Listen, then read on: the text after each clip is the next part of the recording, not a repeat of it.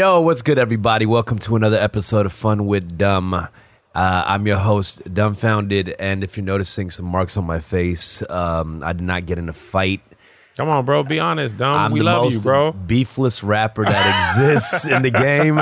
Straight vegan rapper. But I have marks on my face because I recently got a facial. A homegirl took me because it's all about self-care in 2019. Yes. And I went through what's called a chemical peel, and some skin reacts differently to it. And I had I felt a burning sensation that was throughout the whole process. And they were like, it's normal. Woke up. It burnt through like a layer of skin. Oh my God.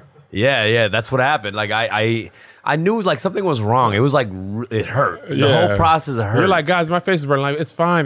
No, I don't. Even though I don't know what normal is, this can't possibly be normal. For real. Like, and like it's like, where do you like what are you supposed to say? And because usually like when something hurts, it's like it's burning. You're like, it's working. Right. Like that's the first reaction. So that's what happened, and it left marks on my face. So hopefully, and after it heals, I look beautiful. Hopefully. So. Did they say how long it's going to take? Nah, they did not say at all. Like I said, I was worried, so I hit them up, and I was like, I think there's something wrong, and they were like, send us some selfies. So I took pictures of myself and sent it to them, and then it said red, like on the text it said red, and I was like, they didn't respond, and I was like, well, okay, so, and then I put any updates on what might be wrong, right? And they were like, oh no, it's fine. It's like super Korean place, like broken English. They're like, yeah, it's fine. It'll heal with a smiley face. I'm like, okay. That's for sure. I thought you got the rapper face tats. I was like, oh, no. That's so funny. Yesterday I was out and about, and everybody said, oh, it looks kind of cool. It looks like you got face tats. Yeah. Like what face tat though? Like, that picture that psychiatrists show people, like, what is this? The ink blot. It kind of looks like an ink blot tat. Yeah, you might start something, Dumb. Get my little You are a trendsetter. Young chemical peel. Yeah. But I'm here joined by a comedian, a social media guru, KevOnStage. Hey, how are you doing? Social media guru. I've never heard that one. Yeah. I mean, I like it. I know it's a big part. I mean, you're on a tour right now. Yeah. And what's it called? It's called the Real Comedians of Social Media Tour. We do stand-up shows, and then I also do a Love Hour tour. Before the stand-up, in the summer, my wife and I do like a Love Hour seminar first, and then we take a break, and then we do the stand-up comedy show. So people can do both of those events in the same night. That's so tight. Yeah, we did both last year, all through the year, and then my kids at the end were like, hey, man, listen, Dad, you can be out of town like that, but Mom, we're not going to allow her to be gone that much. So, so whatever y'all do in the summer is up to y'all. Send us to Grandma's house. We'll be good. But March, you can't take her in March. We got soccer practice, bro. What are you doing? That is that's a tough balance. Like I went to do your podcast, and you had like family life going on, right, while I was on the set. Yes, and this was at your crib. Yeah, and then you recently got like an actual set, right? Yes, like, I moved all that into an office. My wife, we were talking like it was partly because of the podcast you did, not your episode, but like having 4 or 5 people coming in and out of your house.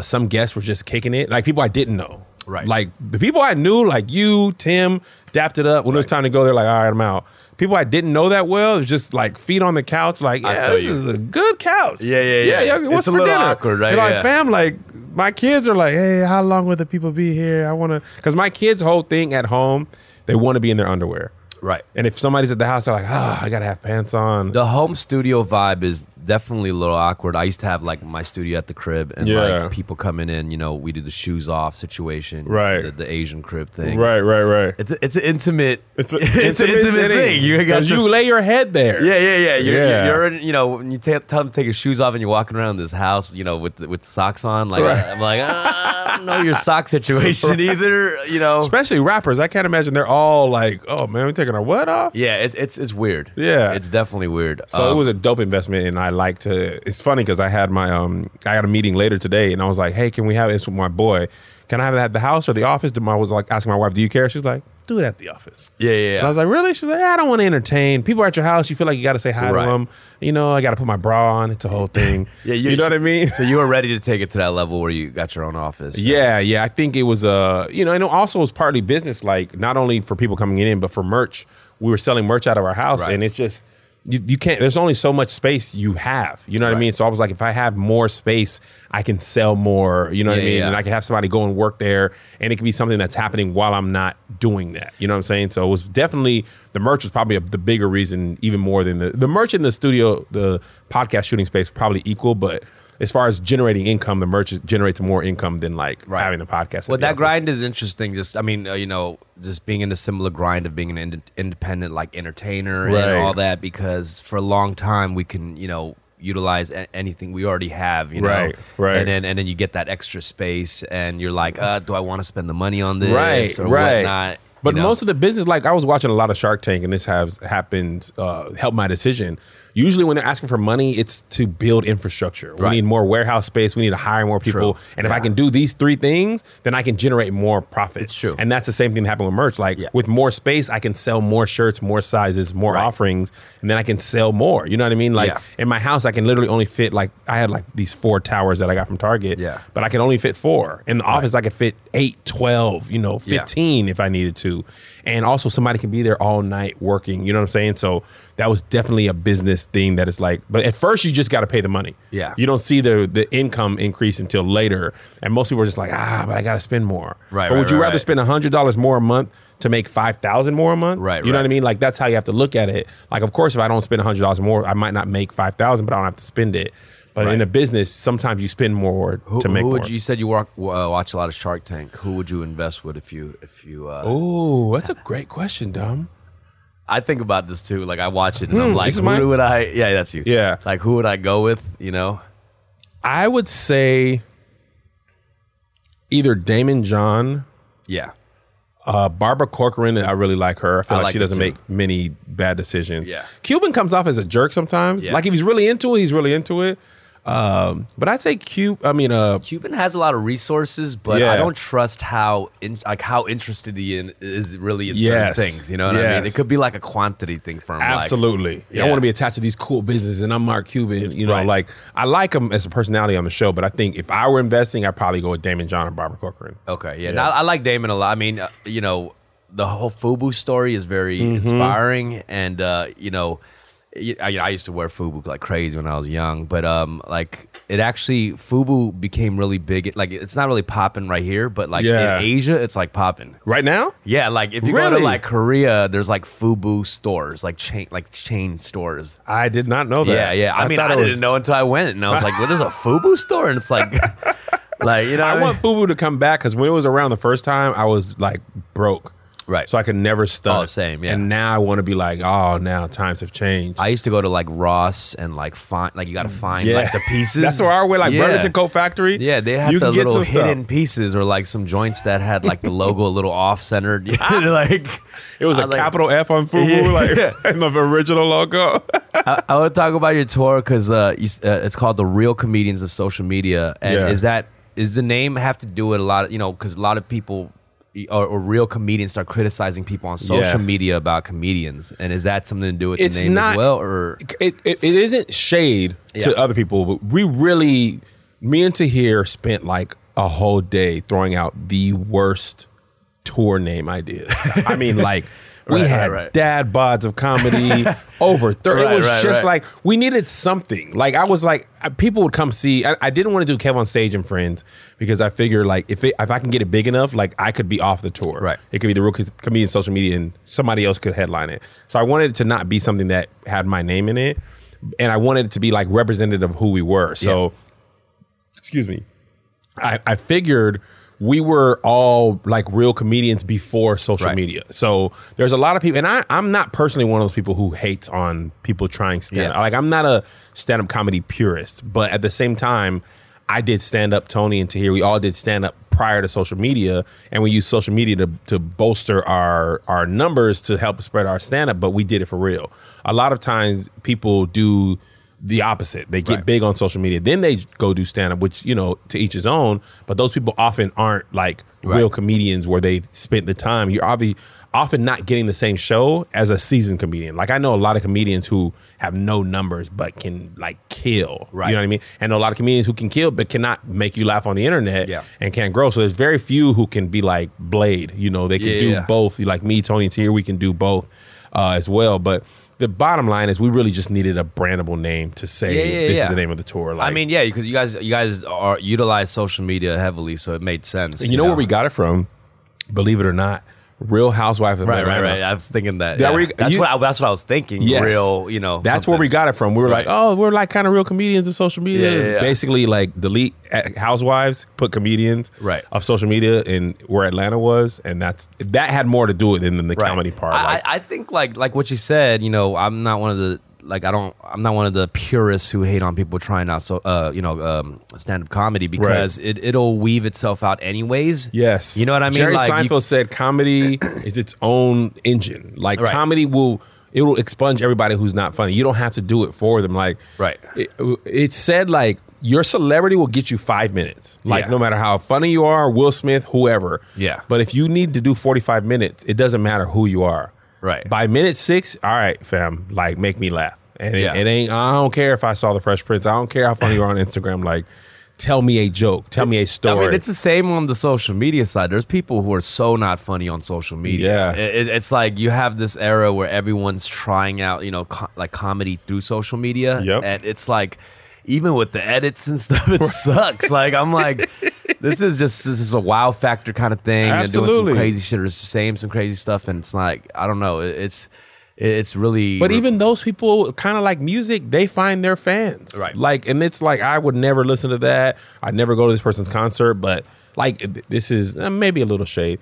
Amy Schumer, for example. Right. Professional comedian. I have personally never laughed at her stand-up material. Never. And I'm not like Amy. Like, I've watched it and I tried. And she's not the only one. There's a lot of people who I'm just like, no, I don't like. It's interesting with stand-up comedy because, like, it has to really grab you like the first 5-10 minutes. You know what I mean? Or you switch it off. Exactly. Yeah. And it's hard to get somebody back that you, if I've decided you're not funny, even if you make me laugh, I'm like, nope, that's still not funny. But if I kill you in the first 10 minutes, then I'll be like, oh, I like that a lot. But what I was going to say about Amy Schumer is there's people who think she's hilarious. Right. And she doesn't need my approval she's to like, rock. one of the biggest. Yes. And it's a perfect example of like, I think a lot of times as creators, we think everybody needs to like us. Right. And it's the opposite. Oh, yeah. The people who like you just really need to rock with you.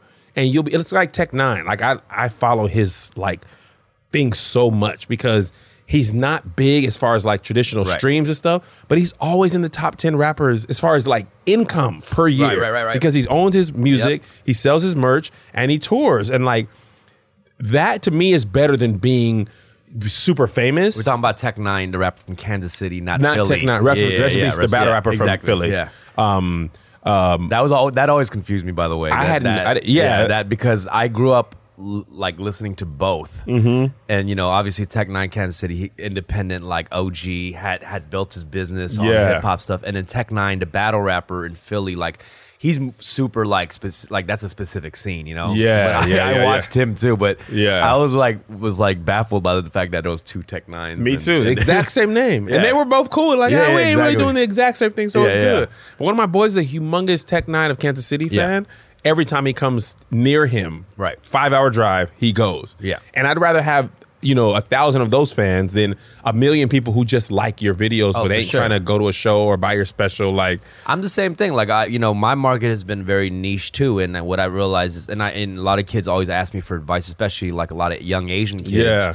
And I tell them, like, they a lot of them think it's like it's getting hopeless for them, and it's like they're like depressed, like, yo, I'm not popping. I'm like, yo, there is a market for everybody, and what you do, what you sound like, you can't be chasing a wave, you know what I mean? Because at that point it's already too late. Yeah, because then you're trying to do everything. Like we were just talking before you came, Lil Nas X, I felt like somebody's father. Old Town Road. Yeah, like, so his whole thing, I hadn't heard of him. Yeah, you know what I mean? Because I used to work at ADD, and the young kids there kept me abreast of all the new music. But now that I'm back home, it's just like I'm back to not knowing DJ Premier at the crib or what's going on. If I don't already know about you, it's hard for me to find out. Yeah. We were just talking about like he mixed country and trap perfectly, right? It was dope. I liked the song. I liked it a lot. Like, but you wouldn't know that could be done until you do it. But in the rap game, if that becomes something, rappers would be like, okay, this is the wave. Let's do that now. And like the same way Migos raps, so the da-da-da-da-da-da-da.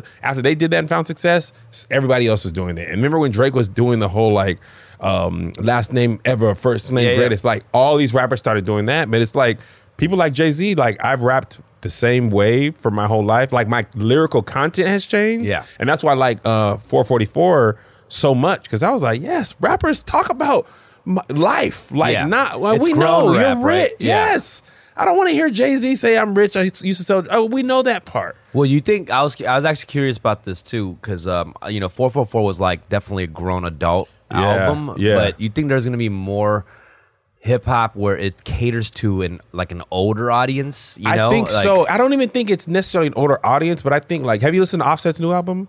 Yeah, where he was talking about he missed his dad and like, banging in this and that. I think rappers are finding that people connect with the person as opposed to the like allure. Right. Like I feel like rappers back in the day, a lot of hip hop, it was like wrestlers. Like Hulk Hogan is a character. He's the American. Then you have the Iraqi guy who, you know what I mean? Like it was very like caricature of these people. And now like wrestlers be having their own YouTube channels and stuff. Like they be out of character more than they be in character. And people are just as entertained. So I think authenticity is winning more than like creating stories and narratives and things like that. And people want to, because people connect with that. So many people don't know their real dad. Like, we know way more about that than being rich and trapping out the bando and stuff like that. Like, bro, I grew up in an army base. I don't know nothing about that. Right. And I always feel like, those specific kind of experiences, it's the best to get like really specific with your story than like kind of vague with it. You know what I mean? Like, and nobody can steal your story. Like with my stand-up, that's, comedians are always afraid of people stealing their jokes. And it's like, the more authentic you are to your exact life, the less likely somebody can steal that joke. That's true. Like you can't steal my memory.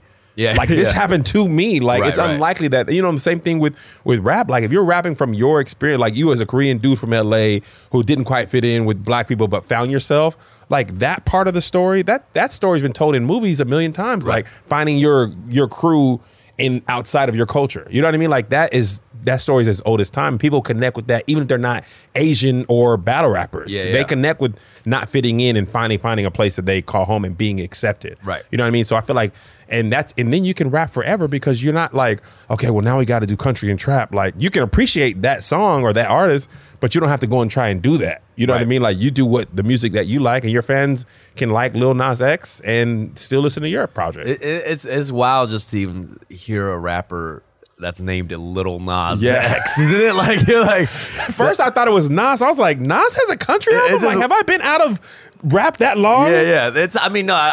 I like his stuff, but it's like it's wild to me that there could just be a rapper with Nas in their name. Right? You know what I mean? Like, that's a funny point. I didn't think about that. Yeah, like I feel like rap heads, like that would have been like a blasphemous thing. You know what I mean? Like, but you know what's funny? Like kids now are so.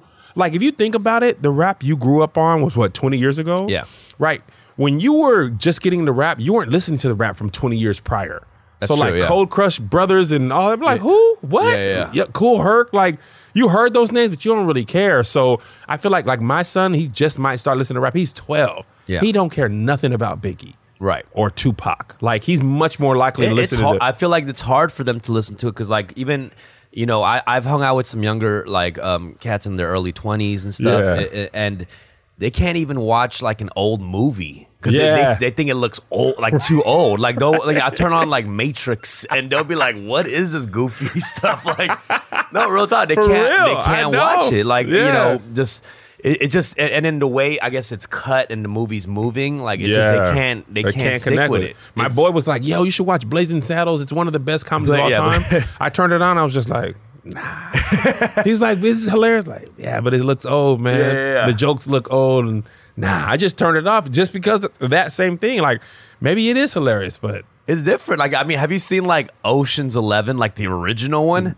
I didn't even know that was a remake. No, I didn't. So I was on the plane, and when they have like the old classic section, I went through the classic section, and I was like, "What? Ocean's 11?" I turned it on. It is a whole nother movie. Really? Dude. Yeah, it's a whole. Who's in that? It's like the Rat Pack, like Sammy Davis Jr., Jimmy Stewart. No, not Jimmy Stewart. What's his name? Dean? Is it Dean Martin? Dean Martin? Yeah. Like Sammy Davis Jr. and Jerry Lewis? Yeah. Them dudes? Yeah, just a lot of the old classic Them old dudes with the scotch. Yeah. And it's like, it just, you could tell like this. There was like two backgrounds. It's like this heist is happening in one place. But yeah, I mean, it's wild. Like, definitely, I never thought I would feel washed, like being a young dude in the scene. Like, I always liked being the young dude, and then now it's like, oh damn, I'm the old OG. head. I'm the old head. Like, I'm like, wow. Like, I don't know how to handle this. It happens quick too, and you realize. I finally realized like how like our parents are like, you don't know nothing about this music. It's like whatever music you came up with, that is the best. Like 90s R&B, Michael Jackson, that is the best. But as a kid, you don't want to listen to your parents' music. Like, I was listening to TLC because my mom was listening to the gospel. Right. You know what I mean? So my kids, my kids really aren't good examples because, like, my youngest son's not into nothing that's not soccer or video games. Yeah. And my older son is not into music at all. But he's really into movies and creative stuff. Well, I mean, that could, how old's your oldest? 12. Okay, yeah. Like, I feel like the music stuff kind of starts happening, like, now. Like, 13, 14. Yeah, yeah. Around high school, you start having your own taste in music. Yeah. Because I was like, one summer he came home from Atlanta and it was like a lot of, he was hanging with his Atlanta cousins. It was all 21 Savage, Migos reference. He came home, he was like 17, 38. I was like, whoa, what happened this summer? He's like, man, I don't know. I was trapping in Zone 6. Goes back, he had a grill on. Like, he was like, yo, what's good? We were just watching Lord of the Rings. Like, who are you? Like, I don't know, man. Yeah. But yeah, it's funny how like so much of your musical influences is your friends. Right. Like your friends saying, this is dope. Have you heard this?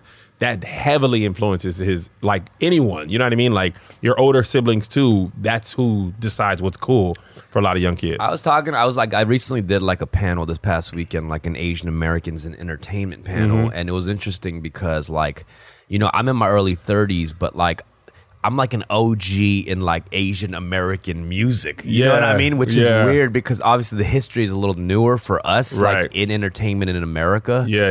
And we're talking about these different things. Like in the black community, there's a lot of like tough love, right? Like where you get booed off stage, like Apollo open mics and things like that. And I kind of was like, I was like going off about like we need that in our community, you know? Right. It's like I feel like that because there's a lot of elements of like Crazy Rich Asians. Like you came in and that kind of changed the game, but it's like it's not like a crazy movie. You know what I mean? No. It's like it's like an all Asian cast, so that's great. Yeah, but it generally the story and stuff. It's like more like a rom-com. You know? Yeah, absolutely. So the story had been told before. The cast and the background were really new. Yeah, so we're talking about that, and it was like it's difficult because you have like a community that's excited, and then when you hear things like that, it sounds like hating. You know what I mean? Yeah, that happens with the black community all the time. Oh, it's like Black Panther was the same thing. Like as far as like a superhero story or like a coming of age story, like the Black Panther storyline, there's very little that was brand spanking new. You know what I mean? Like, is that how you felt? Yeah, I mean, well, no. Like at first I was stupid hype. Like, you know what I mean? But a couple black people were like, man, it ain't all that. I mean, it is all that because I fire on you. It's the best ever. Yeah. But when you really break it down, like, and I think what it really was, it was a representation was so exciting. Yeah. The story, like, I like the actors and stuff, but like, Michael B. Jordan as a villain, like, that's nothing. There was nothing groundbreaking there. Right. It was just with people that looked like us for the first time, like a lot. You know what I mean? Like, it's hard to criticize a movement. What? You can't. Yeah, like what? That movie's perfect, and Bill Street could talk perfect. Those are Crazy Rich Asians too. Like I couldn't come out and say anything about that. No, shit. Like, I might get backlash for this. Right? I was watching David So. I think it might have been David So, and he was just like, You know, and people were like, "No, it's the best thing ever." Yeah, David's very opinionated too. So will they give us another one if you talk like this? You know what I mean? Yeah. That's how I feel. But for me, like even with Crazy Rich Asians, I was like, first of all, the first thing I took away from that movie is I need to go to Singapore. Because I was like, fam, I didn't know Singapore is like Vegas of the world. It looks crazy. I've gone to Singapore, but it's not like you're not gonna hang with that squad unless you got money. Like I went there, I was like, that was not it. that was not your experience. Eating street food, like I got sick. Like it was just a whole nother experience. Like getting sick just made Singapore just a regular city now. The fact that you're just like, I had a couple of street meats and Singapore is nice. Like I mean, there's. It's one of the nicer, spots. Yeah. And I think that's like super dope for those communities. The thing that I'm most happy about is like Hollywood is seeing that it doesn't have to be just white people for it to be successful. Right. You know what I mean? Like there's other people who are so, I mean, even like marginalized communities are even more excited. Like we'll take anything, you know what I mean? And we won't bad talk it. Even if we don't like it, like we'll go support it because we want the opportunity to have other stuff. Same with Asian people. I mean, actually Black Asian people and then Mexican people have even less opportunities in Hollywood than Black people. Like we complain, but you don't see before Crazy Rich Asians, you didn't see any Asian lead that wasn't in like a fighting film. I mean, I trip out on certain things about that, like especially in music, right? Like I don't understand why there hasn't been like an Asian female pop star, you know, like whatever, like, you know, whether they're selling like sex or whatnot. It's just like, considering like a lot of people talk about, you know, fetishizing Asian women, like people like Asian women. Oh yeah, it's like I'm surprised there hasn't been like a pop star. That's a good point. I never thought of that. Yeah, Janae Aiko probably is she one of the biggest Asian stars? Yeah, she's half, and you know, but it's like but there isn't like a full Asian. No, like, you're right. You know, dang, none. Yeah, I don't know. Like I don't know what it is. You know. Wow. And Asian people love singing. They love covering songs all day. You know? Yeah, like, I know. If you go to a karaoke in Koreatown, we have like top 5 songs that people sing, and like Korean girls always sing like Alicia Keys' "Fallen." Like that's really? like that is like in the. That's if there was like a karaoke Billboard chart, that's in the top 5. It's weird songs. That one, Radiohead's "Creep," like is like up there. Wonderwall from Oasis. Is that Oasis or? Something. Those aren't even in the same like stratosphere. That's what I'm saying. It's completely weird. Different. They just pull on a Korean heartstring that, whatever. It's a Korean violin string. I don't know what it is. Is "Don't Stop Believing" up there? No, that's what white karaoke. Oh man, I go hard. Okay. I feel like that's definitely white karaoke Billboard charts. Everybody has a different thing. I feel like. It. Yeah, no, that's a classic. I feel like I only sing that when it's that "Sweet Home Alabama." Beastie Boys, one of the Beastie Boys songs. I only enjoy those at karaoke functions, not in any other place. I've seen a lot of those songs done like more in like the public bar karaoke's where it's like it's open. Yeah. K-Town, it's more like the private little rooms and stuff. Yeah, and the little rooms, and I think that's where like they go off because they're like, oh, no one is watching. Like close the door and hit the Alicia Keys, and we going hard. I was gonna talk about the stand up stuff, like. Because I saw footage of you in like a church, and you were like roasting cats in the church, and that was something that I found like really interesting because I haven't really seen too much of, like a comedian in the church and like all of a sudden like roasting cats, and you know, I mean people were enjoying it. It was just like I hadn't seen that. Is that something that like do you play churches or? Yeah. So the thing is, I do stand. That's probably my sister-in-law I was roasting. I think I started in church. Like my first stand-up performance was at a church talent show. And then I like kind of honed my craft. I honed my craft in comedy clubs, which I'm really grateful for because like if you can make somebody who like doesn't want to be there or drunk, if you can make them laugh, then you can really make somebody laugh. You know what I mean? Because a lot of people come to comedy shows for a variety of reasons. Coming to laugh is not often one of them. Sometimes they just wanted to go out. They're going to the club later. Their girl wanted to do it. Like it was just a thing to do. A lot of people don't have experience with going to stand-up shows too. That's one thing I noticed. Exactly. Yeah. So, but I do a lot of churches mainly because they see a lot of people and they are not in the business of renting themselves out. So they don't cost as much. Like if you rent to rent the Wiltern, which seats like, I don't know, 1,500 or whatever, it cost me $7-8 grand, maybe more than that with all the people. But a church that size, like some of them are my fans. They're like, we'll give it to you for free with the volunteer. That's wild. Yeah, or like $1,000 or $2,000. So I can then pass that cost off to my customers because I don't have to, pay as much. So I don't have to charge 50 and 80. I can charge 30 and 40. So you're like, I'll just pretend to be Christian and then I'm kidding. And then get the venue for free. But I found like, because my comedy is so clean and the guys who tour with me, they work clean. Like, and you talk about like you're a man of faith, so like you talk about. Yeah, I talk about church stuff. That's where I got my start in life and in like comedy. Like when I first did stand up, every joke was either about growing up black or black church, like literally about whoopings, black parents, or stuff in the church. So now that I've had more life experience, I'm married, I have kids, like I have more stuff to draw from. But I always close with church material because it's the funniest stuff to me and usually the funniest stuff to the audience. But I found that like churches, we love entertainment. We love concerts. We love shows. Yeah. You know what I mean? Like, and now churches are more open to the idea. Because when I first started, like, it was like, God, this ain't funny. You shouldn't be making people laugh. This is serious. This is your life and death and your eternal life. You know, I remember one time we were doing a show in Washington, and one of the people who were high up in the church, she was like a pastor's wife, but she was well respected. Yeah. She got mad. This is not of God.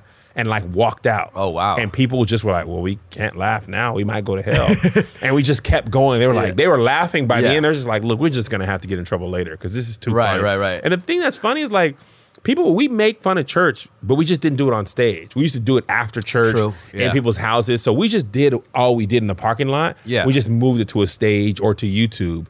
And that difference like pissed a lot of people off. It was like, fam, this is like a inside baseball thing. We don't put our flaws out in front of the world. I thought it was great, and it was something that like I hadn't really seen too much of. Where you're doing like pretending to be a pastor, and roasting at the same time. But it was like it didn't feel like out of pocket. You know what I mean? Well, I'm not like, it's like, like you're an Asian person. There's some inside Asian jokes that only other Asians are going to get. Like Asian parents, like that. You have to be familiar with the culture of it if you're going to make fun of it. Exactly. Because I mean, even with battle rap, like the one thing I did well in was that like I'm in tune with the culture more than being able to rhyme words. Yeah. It's like I understand Latino culture, black culture, white culture. When you see a battle rapper who's like, who's attacking somebody and it sounds super racist, you could just tell he's not approaching it the right way, or he's you can tell this person's background and experience in certain cultures. You know?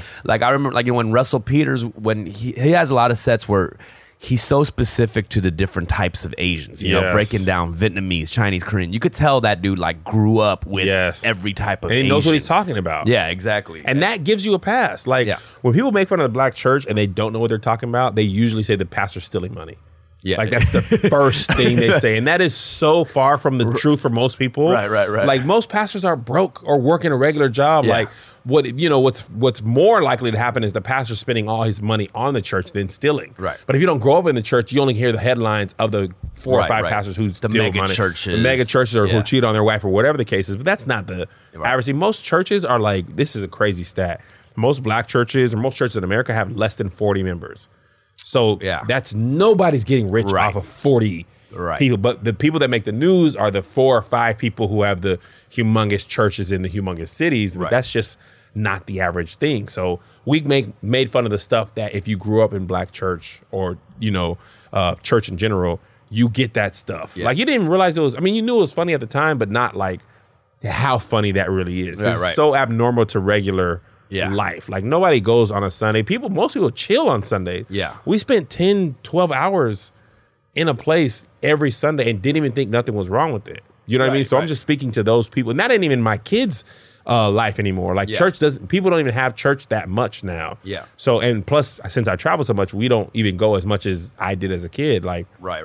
When I was a kid, we went on vacation to more church. Like we'd have conventions, and it was like, let's go out of town and go do more church with more church people. I grew up in the church too, so I remember going to like the retreats. Yes, where you're like pretty much giving all yourself to Christ. Yes, I'd be there, and it was it was so intense. Where like the final prayer session, and everyone's closing their eyes, and it's like, come up, if you're ready to give yourself to Christ. And I'm like looking around, like, is anybody else going up? Like, I was like opening my eyes, like, who's walking up? Like, see that experience right there. You grew up in L.A. in Koreatown. Yeah, Koreatown. And I grew up on military base. I grew up in El Paso, Texas first, and then moved around to military bases. But that experience, we both had that exact experience, and that's kind of why my comedy works, because it's like if you grew up when I grew up, the chances are we had this, and we both grew up poor, both going through the racks at Ross and Burlington Coat Factory looking for a FUBU shirt, but we're different races in different parts of the country, but that thing is so universal that people laugh at that.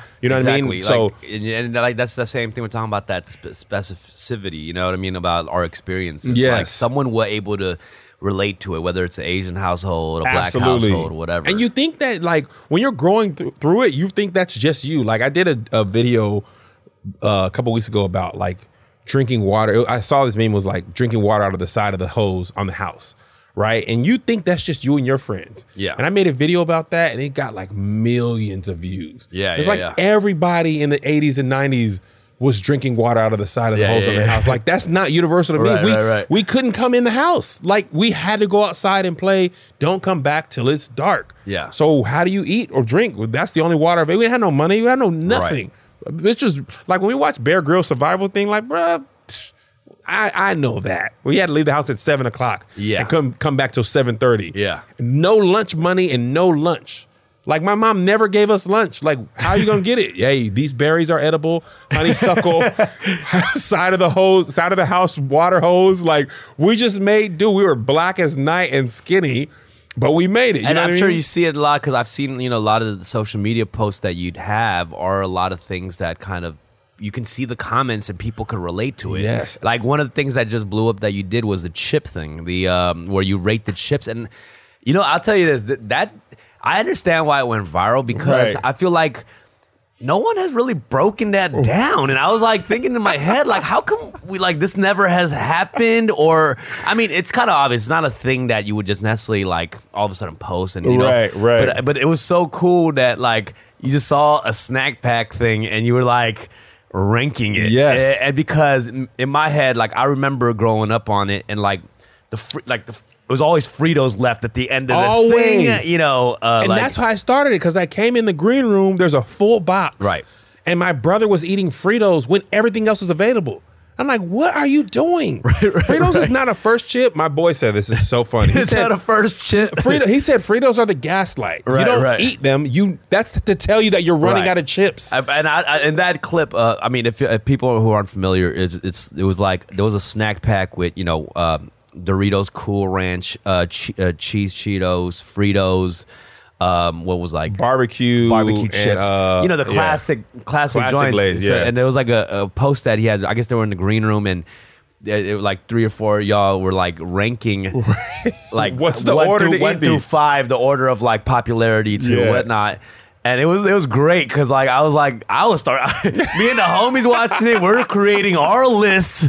Like I'm at the dry erase board. Like, let's break this down. Let's figure this out. And people were so dead serious. Right. Like, if you love Cool Ranch, then that's first. Yeah. And if you don't love Cool Ranch, it's like, you crazy? You picking barbecue or classic Lay's? That's why that when you guys were going back and forth on that, there was like some madman who put like Fritos at like Tony 2 or something. I was like, 2? What? Like, are you crazy?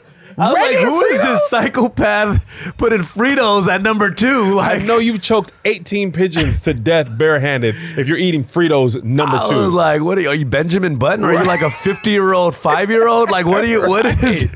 Exactly. Like, it was confusing. But actually, Jason, could you grab something from me? I bought it. I bought this like snack pack actually because I wanted to. This is like... But it's a different snack pack. I wanted to switch it up. Yeah, well, this is like the spicy one. Spicy party mix. Yeah, but there's another one actually in the bag too. So I wanted to like, this is just like, whew, this is the real like, this is the super bad household pack right here. Like, because this is all spicy. You're already starting from everything in there is spicy. Everything's spicy here. So I didn't realize they had that many different versions of Cheetos. Well, there's the Cheeto Puffs, the spicy Cheeto Puffs, the regular Flamin' Hot Cheetos. This is the extra. Like, you're an extremely bad parent if you just have this laying around. Like, they actually banned all those from my kids' school because kids were eting them and then rubbing their eyes, and they kept having to send kids home. They're like, look, just no more spicy chips, you freaking idiot like kids. Crack for kids. Bro, it's like prison cigarettes. Like, they were trading those in Takis. It's like, fam, what is going on here? This is how addicted to Hot Cheetos I was. If there was a random kid on the block and I'm just passing by this kid, he's eating Hot Cheetos, I'd walk up to him and be like, yo, could I get some? Like bumming a smoke? Like, yeah. Hey, let me get a couple of those, man. So this is the spicy party mix. I mean, this is kind of more new age. Like, you know what I mean? Like, there was a few of these like that weren't even around. Do you want to rank these? Yeah. All right. Let me see it. Yeah. This is, okay, so we got spicy nacho, flamas. You see, that one I'm not familiar with. I've never even seen this. I'm not familiar with that one. But have you tried the spicy Funyuns? No. I've seen them, but I haven't tried them. Are they good? Yeah, they're good. So I probably would go spicy nacho first. Flamas. Spicy nacho is kind of a classic in general. Yeah, absolutely classic. Flama's second, probably. Have you tried those? No, they just I like the tried that packaging. one, yeah. The packaging looks good. It's got. Have you tried the extra Flamin' Hot No. Cheetos compared to that? Oh, you haven't tried that. Yeah, I tried these two, but I've never tried the extra. Yeah. I'd probably go Flaming Hot next. Yeah. Do you like Flamin' Hot Cheetos? No. Oh, you don't? No. That's That's what I would go with next. Right. Do your kids like it? Kids love it. Yeah. Kids love Flaming Hot Cheetos and Takis. Hot Cheetos and Takis. Remember that song? Yeah, Hot Cheetos. That was a fire song, by the way. They should have had a career. Yeah, when that came out, I was like, this is fire. My kids are like, this is the rap music that we were looking for. Flaming Hot Cheetos Crunchy next, Flaming Hot Funyuns, and then the extra Flaming Right. Hot. Because that looks like hell. This is more of a classic mix. Yes. This is the best bag, by the way. This is a great bag, actually. This has everything in here is edible. This is actually harder to rank than the original one. I think so. But I'm glad y'all ranked actually the original one because that is the classic. Yes. You got to rank that. That was one. the first one that came out. Yeah, absolutely. I couldn't even find that mix actually when I went to the market right now. Really? Like I was like, this is like classic because these sell way more. Okay, so this is actually a difficult one because you have. Even the Fritos is like the chili cheese Fritos, which is fire. They hit on a different level. Yeah, so we have right here, we have the sour cream and onion, which is classic, barbecue Lay's, Cheetos, chili cheese Fritos, the Cool Ranch, and nacho cheese. This is a pretty hard one, This actually. is much harder. I would go... Cool Ranch is always the first for me. Cool Ranch? I love Cool Ranch. Then I probably would go chili cheese Fritos. Chili cheese Fritos. Those are so good. Yeah. Sour cream and onion would be next. Okay. Nacho so you cheese. like that over the barbecue? Yeah. Okay. Nacho cheese. Actually, Cheetos and then barbecue would be last in this. Wow. For me. Right. Because sour cream and onion is lit. It is lit. And Cheetos, I prefer puffs. Right. Actually, I'll switch those. If those were puffs, it'd be 5 and 6. Yeah. But crunchy of this thing is last. I feel like the Cheetos has the cheese ones have lost a lot of popularity over the years. Yes, they have. There's so many different versions of Cheetos now that like original Cheetos are like, we started this. Right. Y'all forgot about us. Yeah. Y'all wouldn't be here if it wasn't for us. Yeah, kids right, will man. look at like cheese Cheetos like it's washed. Like they won't even look at it. Like Because there's so many different versions. Yeah. What's yours? Damn, this one's actually pretty hard if I do look at it. But I think barbecue would be last in my I'm list. okay with that. Just because barbecue's a classic. Yes. But it doesn't excite me. No, it's just like, oh, they got barbecue chips. All right. Right. I ain't mad. I ain't exactly excited, but I ain't mad. Yeah, I don't usually see people choosing barbecue first. The first thing I would probably go was either Cool Ranch or I think Cool Ranch would be number one, to be honest. My kind of guy. I think Cheetos maybe second, and then chili cheese Fritos third. Yeah. Or tie for third, sour cream and onion. And then nacho cheese and barbecue probably last. I'm okay with that. Yeah, it's I'm okay classic. with that list, dumb. Okay, cool. That doesn't upset me at all. Have you become like the authority of the list? Well, that's the thing. Like, I think this might have helped the virality. Nobody had the exact same ranking. So many people had different opinions. Like, it was either you have Doritos up front or Fritos up front, and that upset people. But I haven't yet become the ranking guy, but I would do it. Yeah. Like, we were doing this thing on our podcast called One Gotta Go, which is kind of like the inverse of that. You pick like 4 things or 6 things, and like one of those goes forever. So like, it's been taken off really well. Yeah, and it's just a thing that's been on the internet forever. Right. It's very like, internet. Yeah, we did not create that. I don't even proclaim to create that. Like, we just started doing the talking version of it because people just would post it and yell in the comments. And I was in a show in Alabama last weekend, and I'm coming to the hotel, and the lady at the front desk, I'd never seen her before. She's working there. She's like, Kev. And I'm like, huh? Like, this is after the show. It's like midnight. Yeah. I'm like, huh? She's like, Morgan Freeman gotta go. How you gonna kick out Denzel? Right, and I was like, what? It was such a random thing to be yelled at by a stranger. And then she's like, well, I love what y'all doing though, but you can't keep Morgan Freeman. You keep Denzel. Yeah, I mean, the series like that is great because it's like a thread, right? It's like people can engage and there's interaction. Like battle rap, like no one judges those anymore.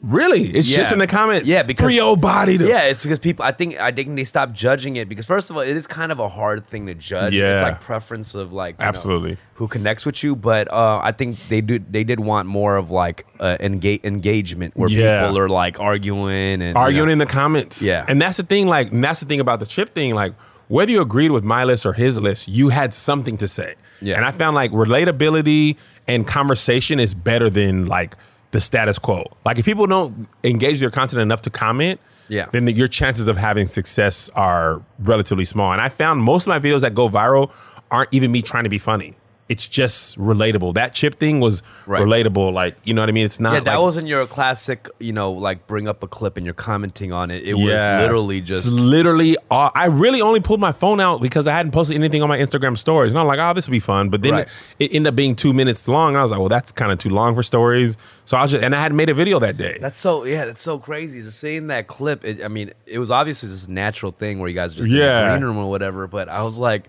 It was just so funny and relatable. And the crazy thing, though, like we're negotiating with Fritos for brand deals. Are you serious? Yes. Oh man, that's for stuff amazing. That's like with Frito-Lay, like they were like so impressed with the amount of like engagement. They were just that like, Chips don't shit on our classic. Well, even that's the thing. They didn't even care because like they own all. They of them. own them all. Oh yeah. So obviously, in order to get the other 5, you're going to get these Fritos. Whether you eat them or not, that's up to you. But you're going to buy them. We're trying to revamp the Frito. We need you to make Fritos cool again. I would totally do it. Yeah. So I'm hoping we lock that down. But the fact of like, you work so hard on comedy or whatever, and this off chance video that you just make for fun. That's not probably the one you expected to. Yeah. Of all the hard work, I'd be like, man, I made so many. Like the stuff I think is funny, like the stuff I do that I really think is funny, hardly ever goes as viral as the stuff that I'm just like, whatever. Like I'm just like, that's why I just post everything. I let the people decide what's funny or not. Because my personal favorites, I'm like, no, this is gonna change my life. No, it ain't. Has there been like a certain? For the most part, when I see the stuff like you talk about or rant on, like a lot of people rock with you on it. Has there been something people are just like, no, this is not? Yeah, there's been some things like I remember one specifically. I was making fun of Taylor Swift was like dancing or twerking, and it was the most awkward thing, like and I just lit her up. I was just like, she's not particularly likable to me, and her dancing was just atrocious. And I lit her up, and people were mad. Like her fan base, everybody, because she was kind of the Taylor Hive, the Swift Hive, the Swifters, the Swiffer picker uppers, because she was super skinny, and I was like, you need curves to twerk, you look like a skeleton twerking, and they were like, you're body shaming her. Oh wow, they came at me hard, so I ended up deleting the video because my boy was like, if you're not going to be a roaster of people. Like, if that's not your main thing, then just take it down because it's not going to be like your type of content. It's kind of an outlier for you anyway. But there's been a lot over the years of people being upset. Actually, the thing that I'm doing now that's upsetting people the most, Christian people specifically, I do this Ask a Podcast, the one that you were on, and Christian people were so mad that I'm talking to people that are not saved or living in sin and not like trying to get them saved on the podcast. So I had a transgender woman on the podcast. They were so mad. I mean, damn, that's interesting. So they're getting mad at you, not like criticizing Christianity or nothing like that, but just because you're not attempting. I'm not on video trying to convert that person that's crazy. To Christ. And I'm like if you think about it, right? Like we've known each other for a couple years through the videos, right? And I know you grew up in church, but say you didn't, right? Say I asked you to be on that podcast for the first time ever to talk about battle rap. And I'm like, but are you saved? Do you know Jesus? How often do you go to church? Do you want to pray right now? Like, what are the chances of success that in your first conversation that would happen? That's hardly ever going to be successful. Yeah. Like, I was talking to Tim about this. Like, I've known Tim for years, like chopping up with him all the time. Like, no, he's, his girlfriend, they're having premarital sex. Like, I never say nothing about that, but we just dapping it up, chopping it up. Like, and what's happened a lot in my life, people have hit me on the side like, yo, could you pray for me? I know you're a Christian, stuff like that. But since nobody sees that, people assume that I'm not like a Christian to their liking. Well, also, it's like, to me, it's like, if you have fans and you know how to reach people, like, leave the marketing of Christianity to me. You know what I'm saying? It's like, I feel like I feel like there's things in the marketing that Christianity can rebrand. I'm like, is a megaphone on the corner really the best way to get people on board with this? You know what I mean? I'm like, just yelling at me. You're going to hell. It's probably not the best marketing tool. You tool. might need a little PR publicist absolutely on board with that. And Jesus' whole thing was love. Right, like that was his whole thing. And people, we don't want that. Like I realized that with that show, people don't want love. They want you to listen to my way.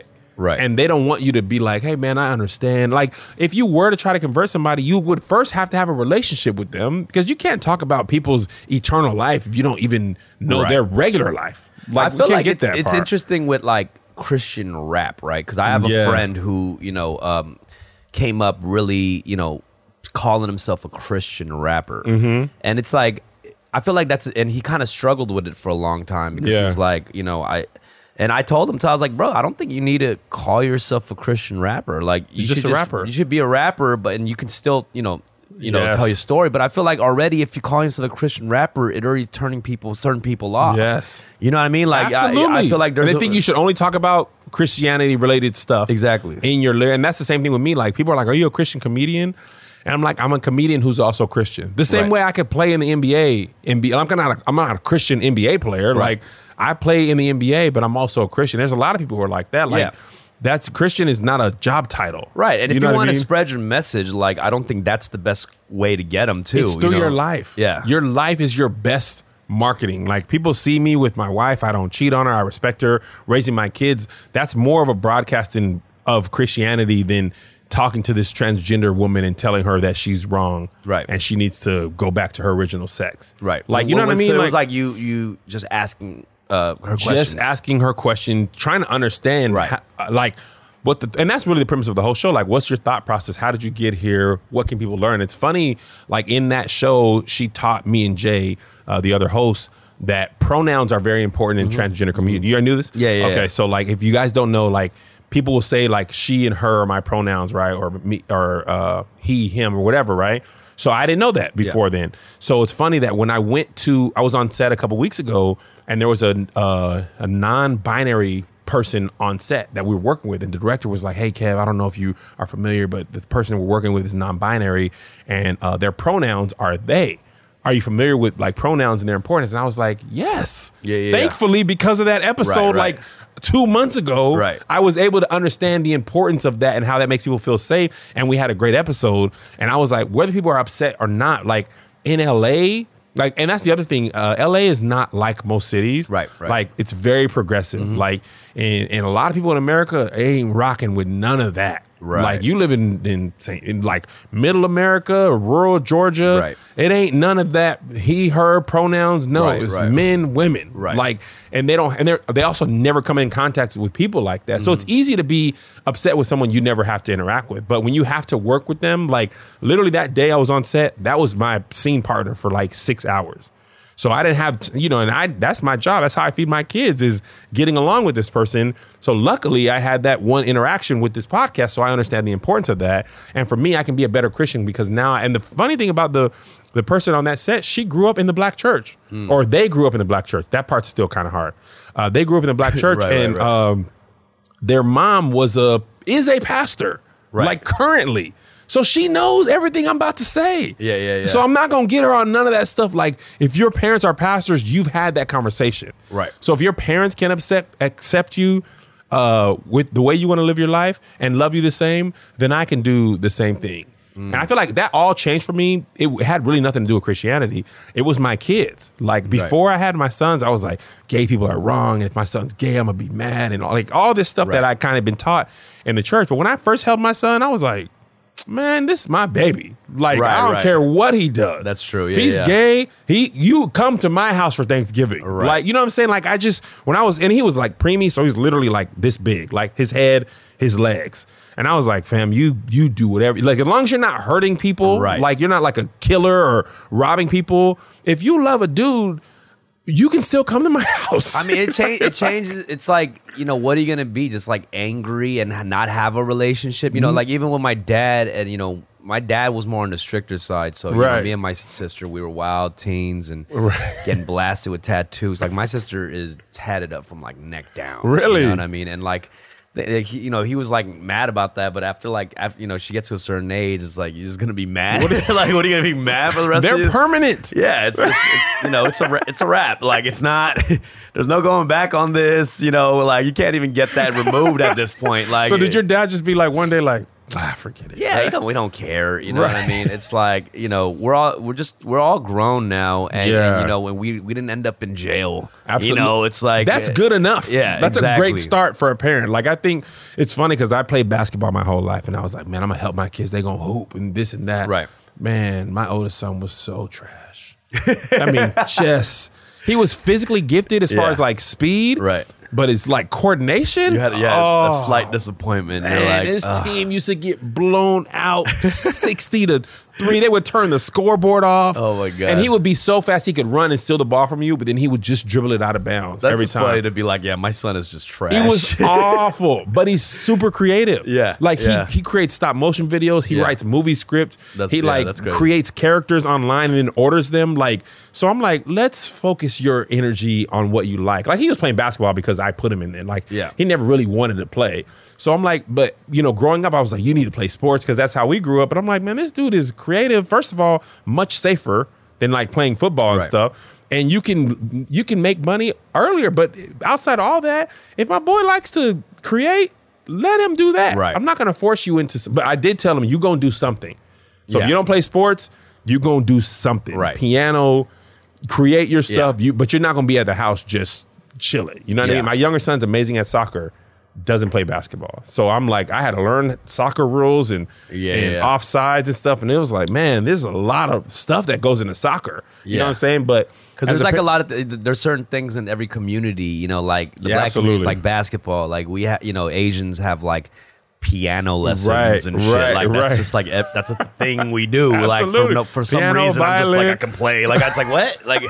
But it's like for us, I don't know. Violin doesn't really seem like a thing that's gonna really do anything for us in the future. You're gonna play for the symphony, like there's not much opportunity for growth in the violin industry. Yeah, exactly. At least basketball, there's a court on every corner. Ain't nobody having no pickup violin games. You can't even play that in your apartment. Like, you're gonna have neighbors complain. It's a loud instrument. Like, it's really loud. You can't put that through the headphones. Yeah, even my dad, like, after we got older, it was like, yo, Dad, that was like, we don't know why we pushed you towards that one. That's not. I love parents admitting mistakes. Yeah. They're just like, man, I actually have no idea. We kind of wasted a lot of your life doing that. And that's my bad. That's me, man. I think there's funny things. Like, I was just thinking about this. There's things that conflict with like morals and also I don't know, like a cultural thing. Like, example is like, I remember when I was a teenager, I was like smoking weed in my room and I was smoking out of a bong, and it was like a nice bong. Yeah. So I'm smoking this bong. I'm and I thought my mom had gone to work. She comes in and she catches me like holding this bong, like smoke coming out of it. And I can't, like, I'm not trying to hide. Like, I'm just like, I'm sorry, blah, blah. My mom grabs the bong and she's about to smash it. And I'm like, I stop her. I'm like, Mom, that's a really expensive bong. She just puts it down. She doesn't break it. Like, I was like, this is the most Asian, like, mom moment I've ever experienced. Like, she knows you're not supposed to be doing drugs, but I'm also not going to waste this money. Exactly. And I didn't even buy it, but I just cannot waste money. It's just against my corporate. It was a vase. It was a vase in the house. It was There's a different kind of weed in there. Yeah, exactly. It was just funny. I always think about that moment. I always talk to my mom about it. That's hilarious. Like, it's what? $200? Like, don't do this again. And what? Should we sell these? Is there a business for this? It's so funny. That was a moment for sure. Oh, man. So you're on the tour still? Yeah, I'm on the tour. Sounds crazy. I saw the list. It looks crazy. Till August. That is wild. From February till August. But that's because I don't want my kids to join a gang. So right. Most people in their right mind, they tour like really hard for like 2 or 3 months. Yeah. Like 4 or 5 shows a week, right? That's actually makes the most business sense as well. But my wife is like, no. And my kids are like, fam, we can't go 3 months without seeing you. Like, so we go out either Thursday night or Friday morning, shows Friday, Saturday, Sunday, come back home, spend Monday through Thursday with the kids. And it extends our tour, but as far as family life, it's just better. Real. I got a gang of musician homies that tour. I mean, that could be touring just 100% being on the road. Yeah. But like, like my boy Anderson, he's a huge star. But like Anderson .Paak? Yeah, and he definitely like. You're just gonna say that like it's Tom, like, oh yeah, my boy Barack Obama. We came up together. You know, he was my drummer on tour. No, I didn't know that. Yeah, like he was my drummer and the whole band actually. His whole band. The Free Nationals? Yeah, the whole Free Nationals. Yeah. You should be way more arrogant. I appreciate you for keeping it humble. No. I know. I mean, it's people who are in the LA music scene like them. Got it. Their thing. Yeah. No, yeah, but like he's a cat. Like his wife is Korean. Oh, I didn't know that. Yeah, so and I'm close to their family, but like he makes sure like he comes and yeah, and you kill yourself for that. Yeah, because man, for me, dumb. At the end of the day, like this is no shade to bigger stars, but like it's not for me to have $80 million and my kids don't know me. Yeah, like that. I always say this on my Periscope with my audience, like. My dream, like if I win in this, when my kids are 25, 27, and they were like, oh, we're coming visit you guys for Christmas. We're bringing our wives and kids. I win. Right. If I can just get to the point where they still rock with me enough to pull up at Thanksgiving or Christmas. I know if you're married, you got to split the holidays, but come see your boy on one or the other, Christmas or Thanksgiving. And if I still have a good place there and I have a house that you recognize, you can come pull up. Bro, that's it. I'm not tripping if they still rock with me enough to do that. You know what I'm saying? Like, I'm very simple. Like, I just want to do what I love for a living and see my family and travel. Yeah, like, I mean, you'll see somebody who was raised without a parental figure around. Yeah, absolutely. You know what I mean? Absolutely. And you're like, you don't want your son to be that dude. Right. You know what I mean? Right. Like, I mean, I have my own set of daddy issues that I'm like, yo, it's like, but yeah. Check out KevOnStage's tour with a bunch of cats you've seen online for sure, and on All Def Digital as well. People on Roast Me, right? Too, which is I loved being part of that show because it was like I was watching it and I called the homie who works at All Def Digital. I was like, yo, I need to put myself to the test. That's how I was like, yo, because I be clowning with the homies, but I'm like, these dudes are good, you know? And one thing people don't know is like everyone who watches that show thinks they could just roast. Like real talk. It's always been like, you remember those two cats who? Yes, Mike and Gio. Bro, those dudes got killed on the thing. And they were internet famous for that. And I've been telling people. roasting, right? In the car. Yes, it ain't the same. What you do with your boys ain't what you like. That was a good example of that, actually. LA, like those people on that set, that was the best that do this. Like I hate that show. Like being on it.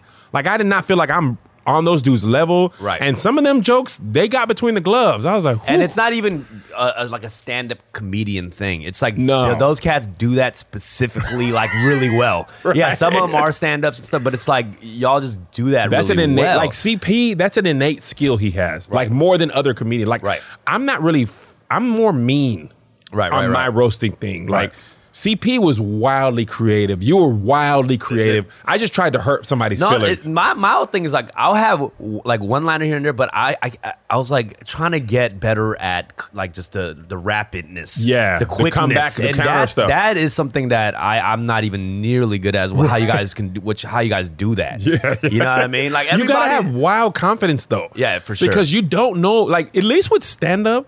Like I've done these jokes, so I know that this joke has been worked out over years. With roasting, you have no idea if it's funny until the words have left your mouth, and people either laugh or don't laugh. So that feeling of like throwing it out there and them not laughing, it's just like, whew, well, that didn't work as well as it did in my head. Everybody has a different style of doing it. Like Boo has his own thing. Like it's just rapid fire. Roast Boo a lot, but when he's on, he is on. He's like fire when he's on. Like amazing stuff, man. So that.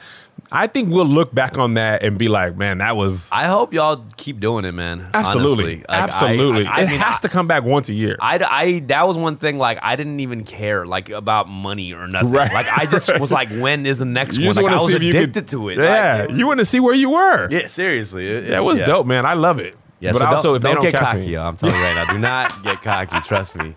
Like, dudes are really we that from Memphis, good. man. Remember that dude? We from Memphis, man. He got lit he did. up the whole episode. It is not a game. You should see the confidence, like a little meter, just like as the episode goes down. And they never asked to be on again. Like, nah, I'm good, bro. I don't know. I thought y'all was on some other stuff. Like, but from when you're watching on the computer, I'll kill y'all, man. Everybody, all the comments and, people try to like be like, it's not funny. Like, bro, it's funny. It's hilarious. Like, you're tripping. Absolutely. Like, cats are tripping. Absolutely. Oh my God. But yo, I'm gonna look out for your tour as Yes, well. sir. I still haven't seen you guys live, so I want to go check it out. The first LA show just sold out. Okay, I'm gonna get you some tickets right now. Please, I would love to go. I'm gonna send you some tickets right now because it's gonna sell out. Yeah. Because it only seats 150. I got it for a great deal. So we're doing 4 shows in LA. Okay. But overall, of all those 4 shows, there's like 80 tickets. Are left. you booking all this stuff too? Yes. That is crazy, Me man. personally. Yo, hello. How much is this? Yeah, I respect your take grind, man. Even when I went to your podcast, I can tell like this is like something. Like, Yeah, man. We trying to get it. Yeah. I don't want to give. I don't have no agent. I don't have no percentage to give up. I'd rather make it all work crazy and then reinvest it than give it away. That's what's and up. you ain't like if you beat me out of a bad deal, that's my fault. Right. But if I hire somebody and they get a bad deal, now we got a big problem. Right. You know what I'm saying? So, and I'm not even the best negotiator. My wife and brother are often quite upset at me. It's a family business. It's a family business, man. We got to. That's one thing the black community loves about the Asian community. Yeah. You talk about supporting our own. Asian people be like, bro, I don't care who the president is. We good over here. Yeah. None of that stuff affects nobody. As long as you don't come messing with our neighborhood. That's why there's a lot of Asian homeless. If we see one dude on the floor, we're like, nope, you're getting up. Nope, we're not. You better get your ass up. Like, you're taking the whole community down. Yeah. You're not gonna make us look bad. You better get up. I'm gonna put you in a hotel. You better, I mean, but in K-Town, we do have a couple, but generally, like, people say that, right? They don't see a lot of Asian homeless. That's a fantastic point. When I see an Asian homeless, I'm like, this dude did some wild, like, he did some wild shit. Like, he did some crazy shit. Like, if you're Asian and homeless, a lot of people have given up on you. Do not get near an Asian homeless person. I'm telling you right now. He did something extremely wild. He got warrants. Yeah, like I got disowned for like just failing a test. You know what I mean? But if whatever he did some wild shit. Like, he did some wild shit. Oh my God, that's so funny, man. Real talk. But yo, Kev, appreciate you, bro. Thanks for coming on. Tune in next week for another episode of Fun with Dumb. Check out all the socials, real comedians of social media. Yeah. Check out the tour. Appreciate y'all. Peace.